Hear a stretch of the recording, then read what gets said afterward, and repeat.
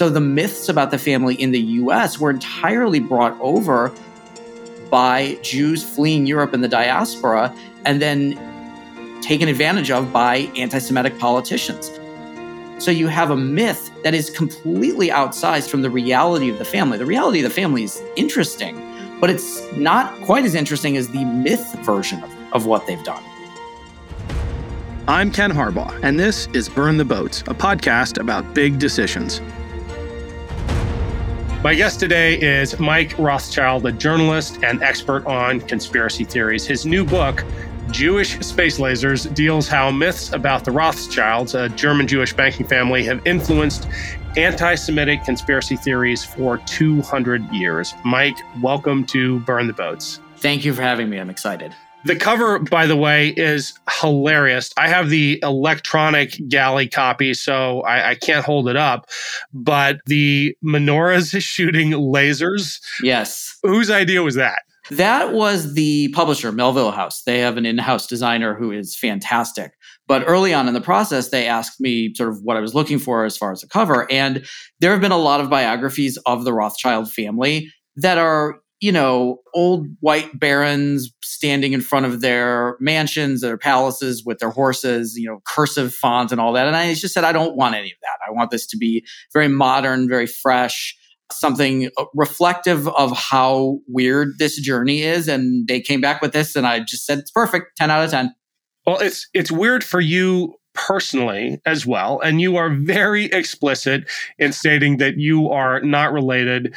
I don't want to give too much of a spoiler, but the last chapter was my favorite. And everyone needs to buy the book and get all the way through it. But you are explicit in stating that you're no relation. And I feel like on the surface, it's tongue in cheek. You're trying to make a joke. It's even in your Twitter handle. But I'm wondering if beneath that is something more serious, that association is something that obviously has its advantages, but just from reading your book, has huge liabilities. Why are you so careful in disassociating yourself? Yeah, and I am. I don't want people to think that I am trading off some kind of familial relationship or that I'm pretending to be something I'm not. There are a number of people who've used the Rothschild name for grifting purposes. Most of them have been caught.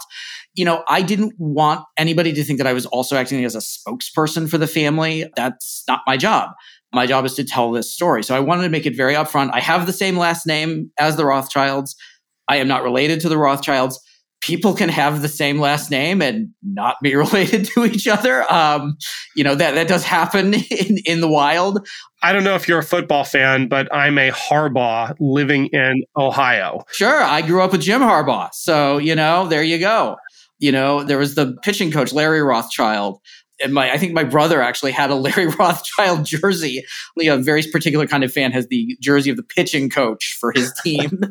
But yeah, I wanted to tell this story independently of the Rothschilds while also not trying to hide the fact that this is my last name. And if you take a pen name, these days people are going to figure it out. And then it looks like you're trying to hide something. And I'm not trying to hide anything. If somebody has a problem with me having the last name of this family, that's their problem. It's not my problem. You wrote this early in the book. The name Rothschild indeed carries enormous weight. It could, in the past, almost literally move mountains and shift the destinies of nations. Even now, it opens doors for people who only pretend to carry it. It embodies wealth and success. Yes, it's this part I want to key into, though. But also hoaxes and hate, conspiracy theories, and deranged notions of power and control spawned by 2 centuries. That is what the book is about, how this one family name has provoked such weird and dangerous conspiracy theories. No longer, I guess, from the beginning, not in the realm of entertaining fireside conspiracy theories that we scare our kids with at night, but the kinds of things that have started conflicts, have excused pogroms. This one family name is wrapped up in all of that. And it's all born out of anti-Semitism. Yeah. And one of the things I wanted to set out to do with the book is find kind of why this name over and over and over. There are other wealthy German Jewish banking families. There's Warburg, there's Guggenheim. you don't get the conspiracy theories about those names the way you do Rothschild. So the first thing I wanted to do was really separate sort of what is the myth and what is the reality. And very quickly, the myth takes over. Early on in their careers, especially in the first half of the 1800s, the Rothschilds really were that powerful. They had the money to lend Benjamin Disraeli to buy the Egyptian share of the Suez Canal. They could get involved in a conflict between two Holy Roman Empire states and diffuse that. That ended, though, really in about the middle of the 19th century as banking changed, as physical gold became less of a commodity. They were completely flummoxed by the laws of the United States. I was fascinated to learn that the Rothschilds had no branch in the U.S. No heir came over to the country. They thought it was a backwater. It was too far removed from their palaces and their art collections. But they also just didn't understand the way the United States worked. So the myths about the family in the U.S. were entirely brought over by Jews fleeing Europe and the diaspora and then taken advantage of by anti-Semitic politicians. So you have a myth that is completely outsized from the reality of the family. The reality of the family is interesting, but it's not quite as interesting as the myth version of what they've done. The family and the family name is an avatar for anti-Semitism writ large. And there's this other observation. I was looking for it. I couldn't find the actual quote, but I think I can paraphrase it pretty well. And it's that at the end of the day, all conspiracy theories are about anti-Semitism. Yeah. And all anti-Semitism devolves into conspiracy theories. Yeah. The idea of the Jewish community as this group of clannish outsiders who have limited rights in society, but also control society. It's not only, it's obviously a conspiracy theory, but it's also a paradox. It doesn't actually make any sense. Jews, particularly Jews in the 17th and 18th centuries, were vastly limited in what they could do, what they could own, where they could go. And yet somehow there's this idea that they all just secretly control things. And the next couple of centuries of conspiracy theory writing, we would call it content today, is about trying to balance these paradoxes. This idea that Jews in Eastern Europe had nothing. They were impoverished. They literally lived in the shtetl. At the same time, you have this idea that there's this clan of Jews that control everything and they all know each other and they all give each other money. So you have this idea that families like the Rothschilds, like the Warburgs, like the Barings, they're not actually Jews. There's this line in the book, None Dare Call It Conspiracy from 1971, this book that was hugely influential for Alex Jones, that talks about Jews who are not Jews. And that even other Jews should hate the Rothschilds because of what they've done to the Jewish people. So you constantly are balancing out this vast conspiracy theory that is sort of debunked by its own history. And it's a very, very tricky line to walk when you're reading this stuff. Can you talk about this American strain of anti-Semitism that has almost a veneer of politeness in the way it talks about those Jews, not all Jews? And I mean, it's a veneer that hides really deep anti-Semitism, but folks like Marjorie Taylor Greene and others always go back to kind of what you described just now, like all people should hate these Jews, including other Jews. Right. There is a sense of politeness in a lot of this material. It's not all the Jews. We love the Jews. We love Israel. It's just the wealthy ones. It's just the power brokers in their ivory towers, sitting in their secret rooms, controlling the destiny of every nation. Everybody should rise up against these Jews. It's not all of them. But you also find that they use sort of, coded terms. They use a lot of language that reflects on the Jewish people. They'll talk about things like the synagogue of Satan and the money changers in the temple, these very sort of biblical references. But there is a veneer of, we're not anti-Semitic, we are just anti-wealth concentration. Meanwhile, these are the people who are massively concentrating their own wealth. And many of them are American, where we have this dream of America where you can only be as successful as your dreams limit you. There is no such thing as too wealthy, too powerful. Well, except for these people. These people, we've got to keep them in check. And, these people usually tend to be Jewish or some other outgroup. So it's, again, though, it's walking that paradox of we decide who is too successful, who is too controlling. We're the ones who decide this. So you find this veneer of politeness in things like Pat Robertson and things like the conspiracy works of the 70s.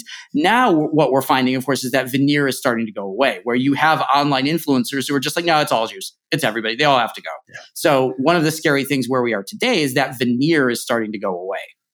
How does Trump get away with it? I'm going to read a quote from the book, and then we'll dive in. You wrote, again and again, it comes back to Trump, who attracted openly anti-Semitic influencers and went off on rants full of well-worn Jewish tropes while simultaneously claiming he was, quote, the greatest president for Jews in the history of the world and was, quote, loved like the king of Israel in that country.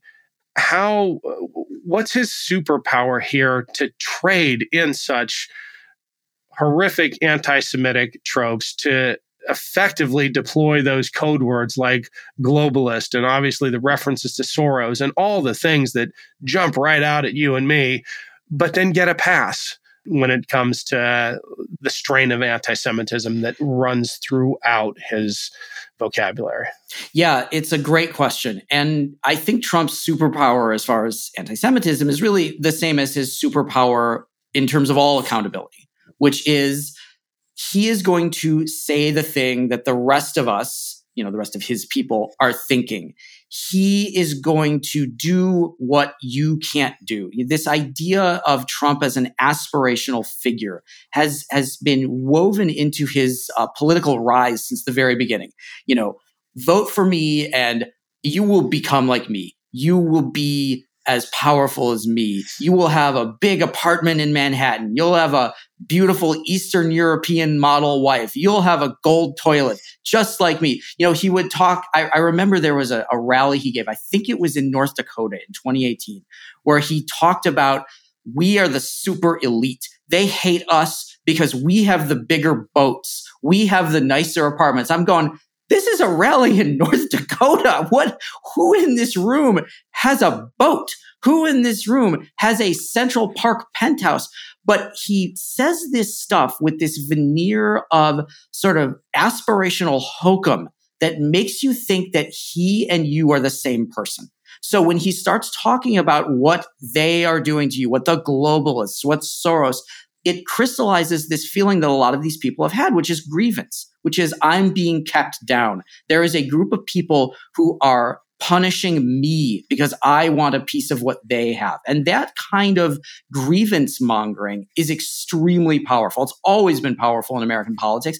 And Trump is just really, really good at vocalizing it. Talk about the power of conspiracy theories to harness that grievance, to find outlets for it, targets for it, Jews in particular. We had Denver Riggleman on recently, who just had, I think, the smartest insights into what draws people into conspiracy theories. But your observation that they all wind up in anti-Semitism, I think I'm gonna remember that forever. Well, so many conspiracy theories, and especially popular American ones, are about what is being done to us. You have a book, here's what the Freemasons are doing to you. Here is what the Catholics are doing to you. Here's what the Jews are doing to you. And it is so often about my lack of power, my lack of prestige, my lack of wealth. It's not my fault. It's not circumstances. It's not the inequities of the American system, because if the playing field were level, I'd be famous and rich. So someone is doing this to me. Someone is responsible. And that someone is going to be somebody with power, somebody with wealth, and somebody who is visible. And that is so often the Jewish community. It is the Jewish community who is scapegoated for the failures, for the for things not going your way, whether it's sort of on a grand scale or it's in your personal life. We've seen this over and over where someone's business fails and it's the Jews' fault. That's ridiculous. But if you can't take accountability for yourself, you've got to blame somebody else. We saw this during the pandemic, in exponential numbers. People who were, had nothing else to do, who were suddenly home all day, maybe lost their job, maybe their business failed, they're bored, they're angry. They go looking for someone to blame for this. They find Fauci, they find Gates, then they find Soros, then they find the Rothschilds, then they find the Jews, they find the Illuminati. All of these things are the real reason why this is going on. So conspiracy theories provide reasons why things are happening. And if something is happening, somebody has to be doing it. Somebody has to be funding it. And that person being Jewish is very attractive to a lot of people. Well, what I found so depressingly illuminating about our reaction to the COVID-19 pandemic was how we identified groups of people as the villains. I mean, it was a virus. Yeah. But the reaction just proved that you have to find an enemy you can visualize. And the Rothschilds and the Jews are that enemy for so many people that is easy to visualize because we have millennia of practice caricaturing them and villainizing them. And sure enough, Soros rose to the top of the list of the villains in the COVID-19 pandemic, which was a virus. Sure. And the idea of blaming Jews for societal problems, for the pollution of our racial lines, for banking failures, it's not new or novel. The reason why it works over and over again and why it cycles up over and over is because it did before. You don't have to reinvent the wheel. You can rely on thousands of years of myths and tropes. So we do have moments where we, collectively attack another group. After 9/11, it's Islamophobia. With the very early days of COVID, it's the Asian community. But it comes back to the Jews eventually because it's just easier. The stuff is already there. The books are there. The memes are there. You don't have to reinvent the wheel when you've got all of this stuff there already. So just bring it back to the Jews. Make the Jews the puppet masters, even of the other puppet masters. You alluded to this idea that the politeness that normally characterizes our American strain of anti-Semitism, in which we focus on those Jews, not all Jews, is starting to dissipate, and not in a good way. And that people are coming right out and saying, no, it's all Jews. Yeah. And you have powerful influencers within the Republican Party now doing that. I mean, Nick Fuentes invited to dine with the former president. Why do you think that has happened? It is a distillation of this vague unease that's been in our society for a long time. And what you've had with this young generation of influencers is they know how to push the buttons. They know what works in terms of trolling. So they will say the things that even a previous generation maybe just didn't feel like it was advantageous to say. They know they have to push the envelope to stand out. They know they have to get even grander and more operatic with the conspiracy theories and with the way the conspiracy theories are oppressed. These people all think they're edgy. They all think that that they're inventing this as they go. It's all been there. It's just that the really, really bizarre and scabrous stuff was on the fringes, even of the fringe. I mean, it was in the David Icke books. It was in the rants in the sort of fascist pamphlets getting passed around. Now, to stand out, you have to go bigger because there are so many people in this field. The right-wing influencer field is massively overcrowded. And so to stand out, you've got to go big. And of course, going big is what gets the website clicks, is what gets the podcast subscriptions, what sells the t-shirts. And it comes back to monetizing this, which, as I write about in the book, is something these people are really good at doing and have been for a long, long time. I think most people hearing that are picturing fringe actors trying to work themselves into the mainstream. No better example than Nick Fuentes, an avowed neo-Nazi, finding himself at a dinner table with the former president at Mar-a-Lago. But these aren't just fringe characters outside the mainstream. You have, and let's talk about DeSantis for a second here, you have his spokeswoman. I'm going to read a recent tweet of hers. Georgia decided to enact a green pass system / biomedical security state. And immediately after that, the Rothschilds show up to discuss the attractive investment environment in Georgia. No weird conspiracy theory stuff here. Her words. She's the spokeswoman for the DeSantis campaign. And then you have the son-in-law featured in a campus DeSantis campaign video. I can see you nodding your head. Just bring home this point that these are not all fringe actors. These are not bugs of the Republican system anymore. These are features. Right. And the feature is we get attention with conspiracy theories. We get people talking about us by throwing these things out. And then, we can always just walk it back. You can say, I didn't really mean the Jews. I'm just talking about the Rothschilds. We should all be concerned about their influence. You have something like that tweet. It's not even accurate. The Rothschilds had been in discussing investment opportunities in Georgia well before the pandemic started. They had nothing to do with any of this, but it doesn't matter. And of course, we as journalists, we set to work debunking it. We find out all of the things that really happened with it, but they've moved on by then. And these lies are always going to travel faster and get more attention than the actual truth. And when you have something like a Nazi black sun symbol dropped into a campaign video for the governor of Florida, which is having a pretty big Nazi problem right now, you look at this and go, do they think no one's going to catch it? Do they just not care? I don't know that they are all neo-Nazis, but they don't care enough to vet anything that goes out. They don't care enough to look at what their campaign is producing. They think, it's fine. We'll just get some attention from it. So you never know whether they actually hate Jews or whether this is just all a big joke for them. And in the middle is the Jewish community going, hey, maybe do something about the Nazis marching in your city. Maybe you could say something about that. But of course, that would entail being censorious and, we can't have that. Well, give me your serious take on that, because there are a couple of interpretations. We see the Nazis. We did a video about this on our companion series, Against All Enemies.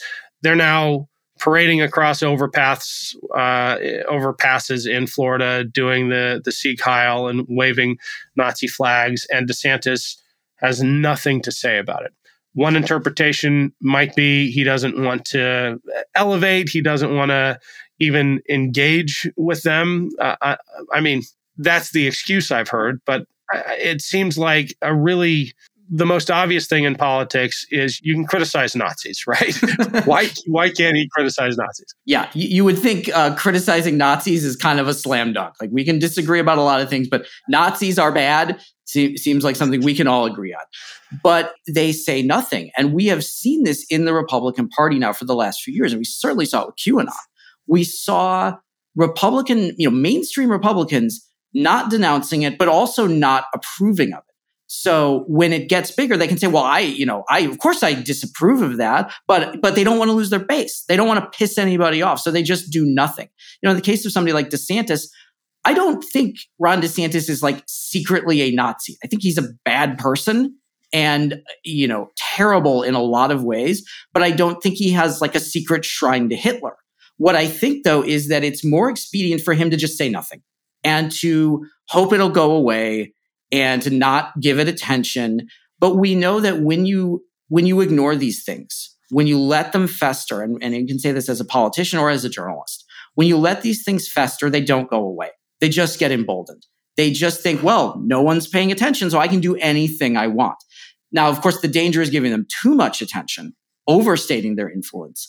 But you would think it would be the easiest thing in the world to say, that's bad. We can disagree about everything, but we can agree on this. And the fact that they won't is, to me, more than anything, just spinelessness, just abject cowardice of anybody on your side thinking less of you. And it is a shocking lack of moral clarity more than anything else for me. I think we need to remember that this is a new thing, not the spinelessness, although it is in some ways, but the permission that now exists in the minds of Nazis to parade openly. I think maybe Skokie, Illinois, decades ago, we had things like this. You have small towns in the South where that permission structure exists. But correct me if I'm wrong, in my living memory, I don't remember Nazis wearing swastikas parading openly. This is a newish thing, right? It's new to this extent. We did have the Nazis marching in Skokie, and I actually grew up around that area. So, I mean, that's a very Jewish community. So that was clearly done as a provocation. But the community came out and hated these people. Right. Now it's like people are either apathetic or they support it. And it is a mainstreaming and a normalizing of the iconography of fascist movements and of people saying, well, it's somebody else's problem. I'm not going to get involved. I'm not Jewish. That doesn't have anything to do with me. What we're not seeing is the outrage in these communities. We're not seeing the local government rising up and saying, we don't want this. This reflects badly. We are not Nazis. Maybe we're conservative. Maybe we disagree on a bunch of culture war stuff, but we're not Nazis and we don't want these people here. Now what you're getting is just a shrugging. It's just, somebody else's problem. That apathy is probably the scariest thing to me. I mean, support among isolated quarters is scary by itself, but the apathy among the larger public is reminiscent of Hannah Arendt's observation about the banality of evil, right? If evil like this becomes boring to us, God help us. Yeah. And it's an interesting parallel that I talk about in the book. The earliest reactions to the Nazi demonizing of Jews was not sort of mass genocidal media. A lot of it was just shrugging of shoulders and going, yeah, I don't really trust these people, but I'm not going to do anything about it. The big spike in Nazi propaganda films in the late 30s and into 1940, and I write about some, because a couple of these films revolve around Rothschilds, was specifically done by the Nazi regime because the response to the Kristallnacht pogrom was not what they anticipated. You didn't have a mass uprising against the Jewish people. You had vandalism, you had attacks on Jews, you had murders, but most of German and Austrian society just didn't care. They just didn't want to get involved either way. So they really realized, Hitler and Goebbels and the people around them really realized we have to ramp this up. We have to actively make films portraying the Jewish people, not as even outsiders, but as global controllers. And then 2 years later, you've got the Holocaust truly beginning. You've got the opening of the camps. So it doesn't start with, I'm running for office on rounding up all the Jews. German society would have been shocked by that. What we have is these people are not like us. We have to slowly degrade their rights. We have to slowly make it more acceptable to publicly attack them. And then after years of that, then we inject the rocket fuel. Then we ramp people up for genocide. It doesn't happen overnight. It happens over years.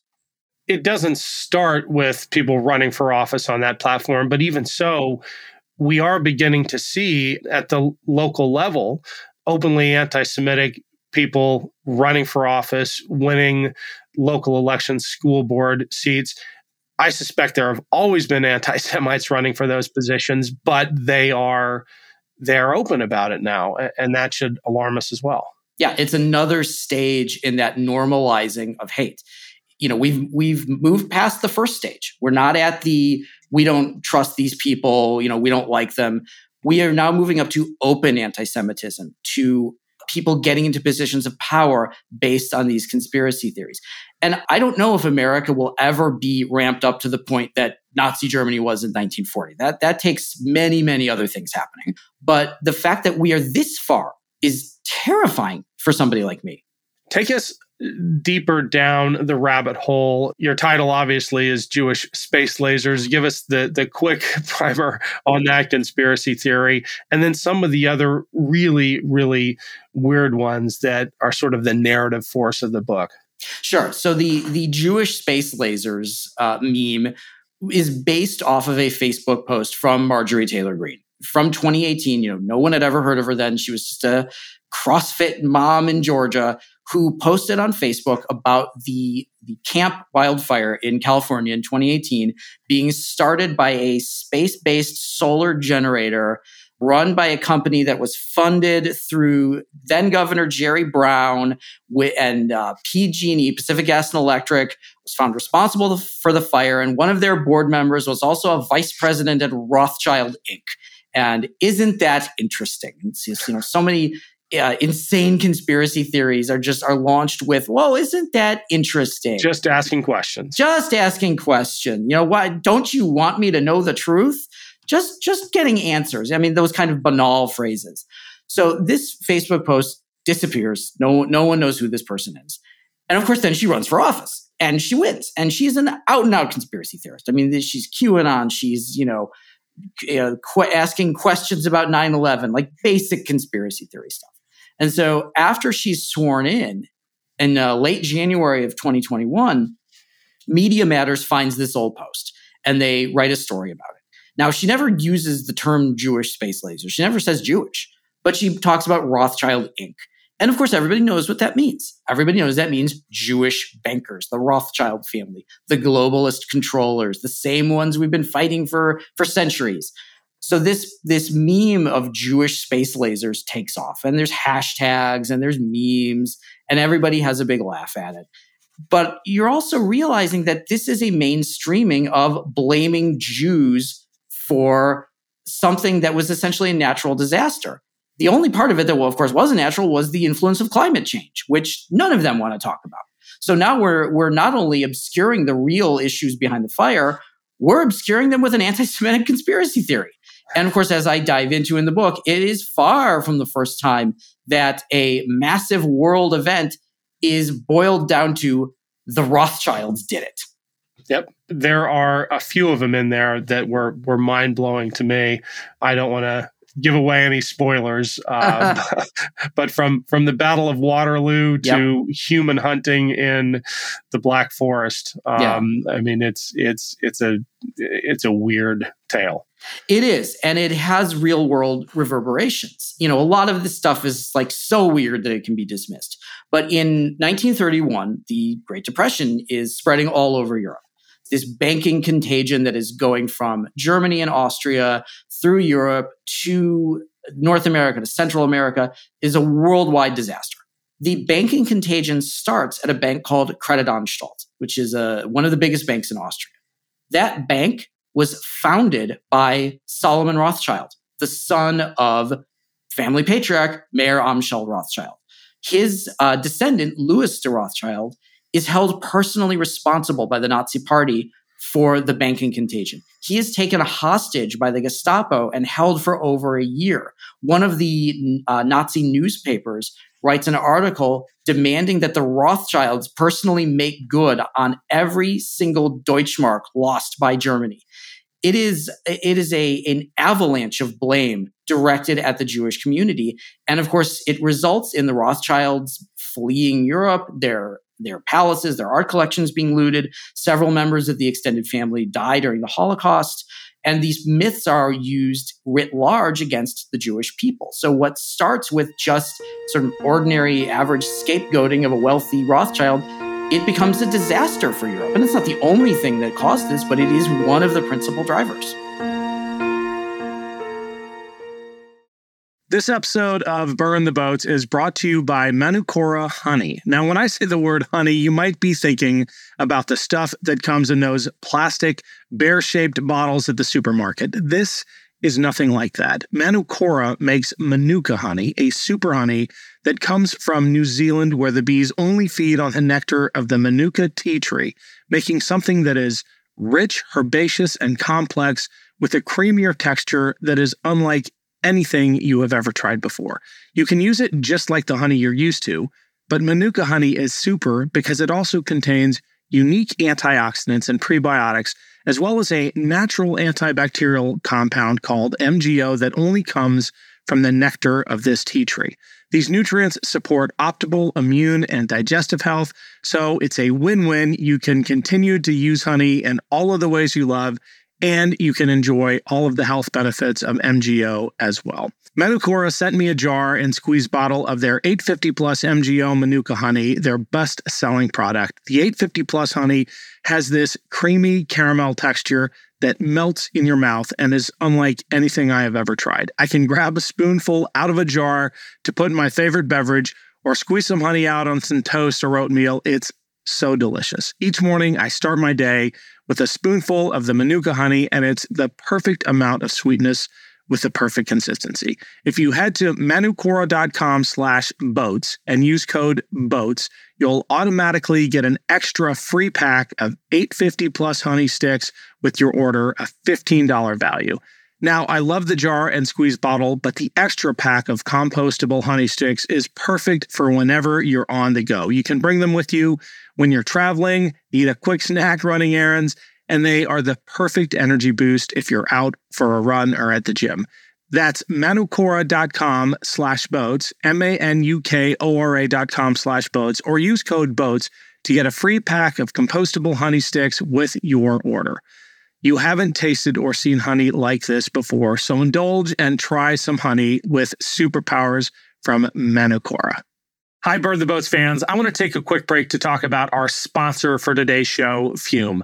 I have always struggled with cracking my knuckles. Our sponsor, Fume, helps me fight that bad habit. Fume is on a mission to accelerate humanity's breakup from the bad habits that consume far too many of us. Fume is a natural, diffusive device that uses plants and behavioral science to help you trade out your negative habits for a positive one. Fume is not a vape. It's a non-electronic device designed to transform your negative habits.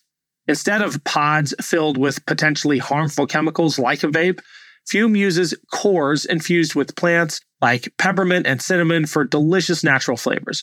Fume's new version 2 model is tactile with an adjustable airflow dial and a magnetic end cap so your fingers will always have something to do. I didn't expect much out of Fume when I got it, but I especially love the peppermint pods, and there are other great flavors to choose from. The easiest way to stop a bad habit is to switch to a positive one, and Fume is designed perfectly to do just that. It's Fume's goal to make switching easy and even enjoyable. They have thousands of 5-star reviews from people who successfully switched when other solutions just didn't work. Head to tryfume.com and use code BOATS to save 10% off when you get the Journey Pack today. The Journey Pack comes with 3 unique flavors and the new version 2 Fume to help kickstart your positive habits. That's tryfum.com and use code BOATS to save an additional 10% off on your order today. Unfair question, but Sure. because I'm asking you to be a little bit of a psychoanalyst here, how do you explain the continued presence of people like Steve Miller and Jared Kushner and their constant defense of the former president and the anti-Semitic tropes and all of that? Maybe it's as simple as those Jews versus all Jews distinction, but I would love some insight. Yeah, it's baffling. There's sort of the modern version of the collaborator. The person who, rather than take a stand, finds it safer or more advantageous or more lucrative to just go along with it. And I think for some of these people, it unleashes something that's already in them. I mean, Stephen Miller, to me, probably had some of these tendencies very early on, but never was able to use them in a political sphere until Trump came along. I think for a lot of these people, it's just, I've got mine. I'm going to get everything I can. I don't care what happens to anybody else. It's not about their Judaism. It's about just grabbing as much as possible for as long as possible while you still wield the levers of power. And I think that is very much the collaborationist mindset. I don't care what happens to other people. I'm not going to stick my neck out. I'm going to take advantage of this situation for myself. So in that sense, I wonder if it's less about Judaism and more about sort of their own just personal greed. I'm sure that is a huge part of it. How do you see these trends developing and evolving between now and the 2024 election? Do you have any hope that in a general election there's a sense of moderation, and that what we're seeing now is just, the cynics appealing in a primary to the kind of people who turn out in primaries? Or do you think, like I do, that things are going to get worse? Oh, I think things are going to get worse. I mean, the thing is with anti-Semitism, people ask me, what do you do about it? I'm like, we've been asking that for 2,000 years and we haven't come up with anything yet. It's hard right now because these people have very powerful advocates and very visible advocates. When you've got somebody like Elon Musk, who is blaming the failures of Twitter since he bought it on the ADL, that's not going to get better. That's going to get called out, and maybe it's more visible right now, but I don't know why it would get better, because it is so advantageous for the people doing it. These people feel emboldened. They feel like they've got the ear of society, and they're just going to keep doing it because it's good for them. Maybe it dies down a bit after the primary, but there isn't really a primary. There's no Republican primary. It's Trump. It's not like there's a real debate going on. So in one sense, what we're seeing right now is what we're going to be seeing until November 2024, unless something really unforeseen happens. But everything that's going on with this primary is just a song and dance until the main event starts. And the main event is going to be Trump and Biden, and it's going to be exactly what it was for 2020. And it's going to just continue to do that because these people feel like this is their moment. Do you think Trump is a driver of anti-Semitism in this country, or is he reflective of an existing reality that's been more of an undercurrent until it's found voice in people like Trump and others? I think it's both. I think he is absolutely driving this, but he's also reflecting back what people are showing him. Again, I try not to psychoanalyze whether people are actually anti-Semitic or not. But what Trump is very good at is monetizing the loyalty of people who are anti-Semitic. He reflects these things back.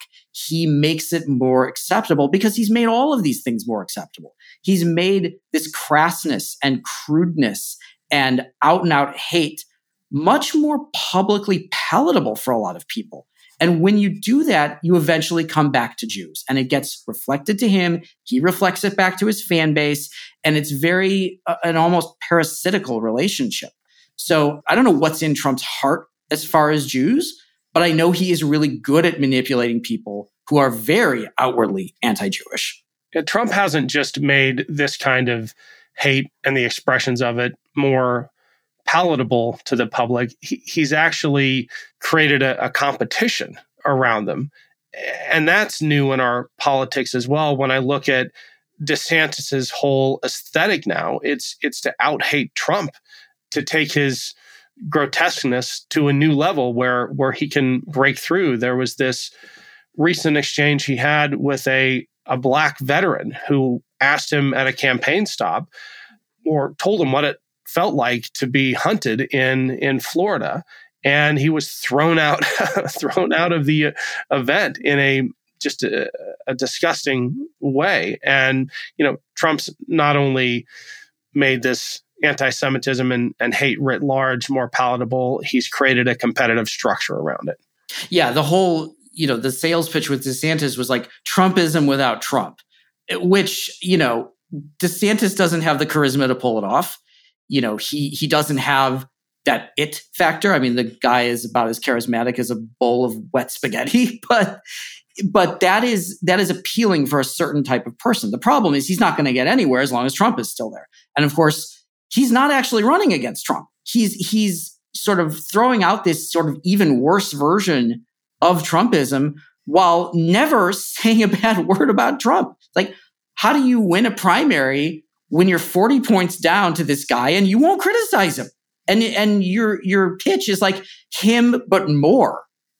That's not a winning campaign. That is a grab for attention or like a cabinet position or something. So somebody like DeSantis, it's like taking the worst aspects of Trump without any of the charisma, without any of the sort of aspirational ability. And it is just pure hate.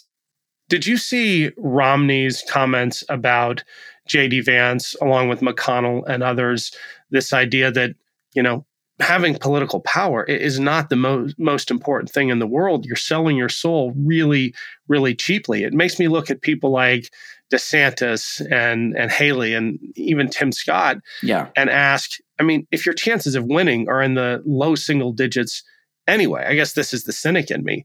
You're giving away your honor, your character for nothing. Yeah, you are selling your soul, and you're not even getting the magic beans. You're just getting like 10 minutes on a debate stage. Say what you want about Chris Christie, but at least he is really hitting Trump with both barrels.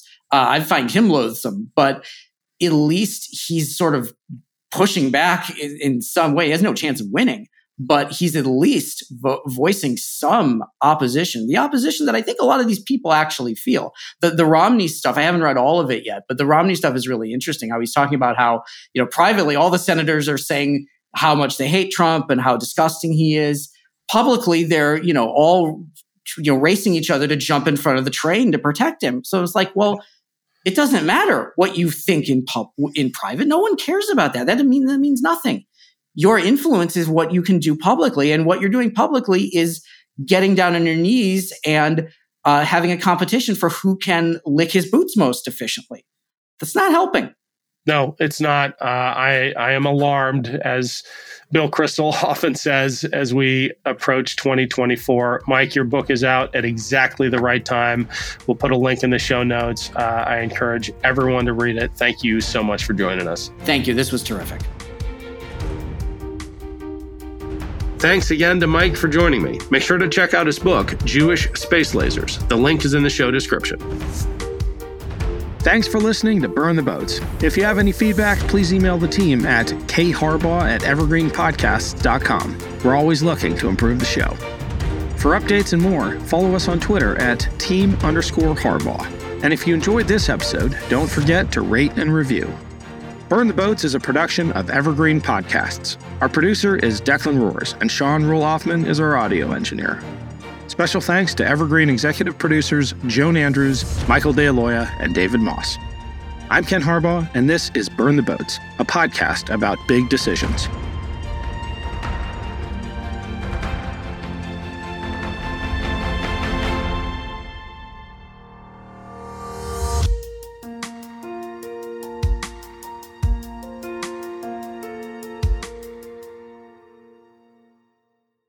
Don't you know that you're a grown-up? I'm a grown-up. Me too. Yep, me too. But these days, being a grown-up can really suck. Luckily, we're grown-ups who grew up in the coolest generation. We had video arcades. And also some of the best TV and movies ever made. We lived the origin of awesome consumer electronics. The list goes on and on. Yep, Generation X. Exactly. And we're Gen X grown-up. Every week, the Gen X Grown Up podcast explores media, tech, toys, games, and more from both yesterday and today. Through the eyes of Generation Xers who absolutely love that stuff. You can find us on iTunes or wherever you get your podcasts. Or find us on our website, genxgrownup.com. Life sucks as a grown-up. All right, you think that was good enough? I hope so, man. I'm tired. Who listens to a promo on a podcast and then goes and listens to a different podcast? Right. I've never done it. Right. This podcast was produced with the support of the Ohio Motion Picture Tax Credit and in partnership with the Ohio Development Services Agency.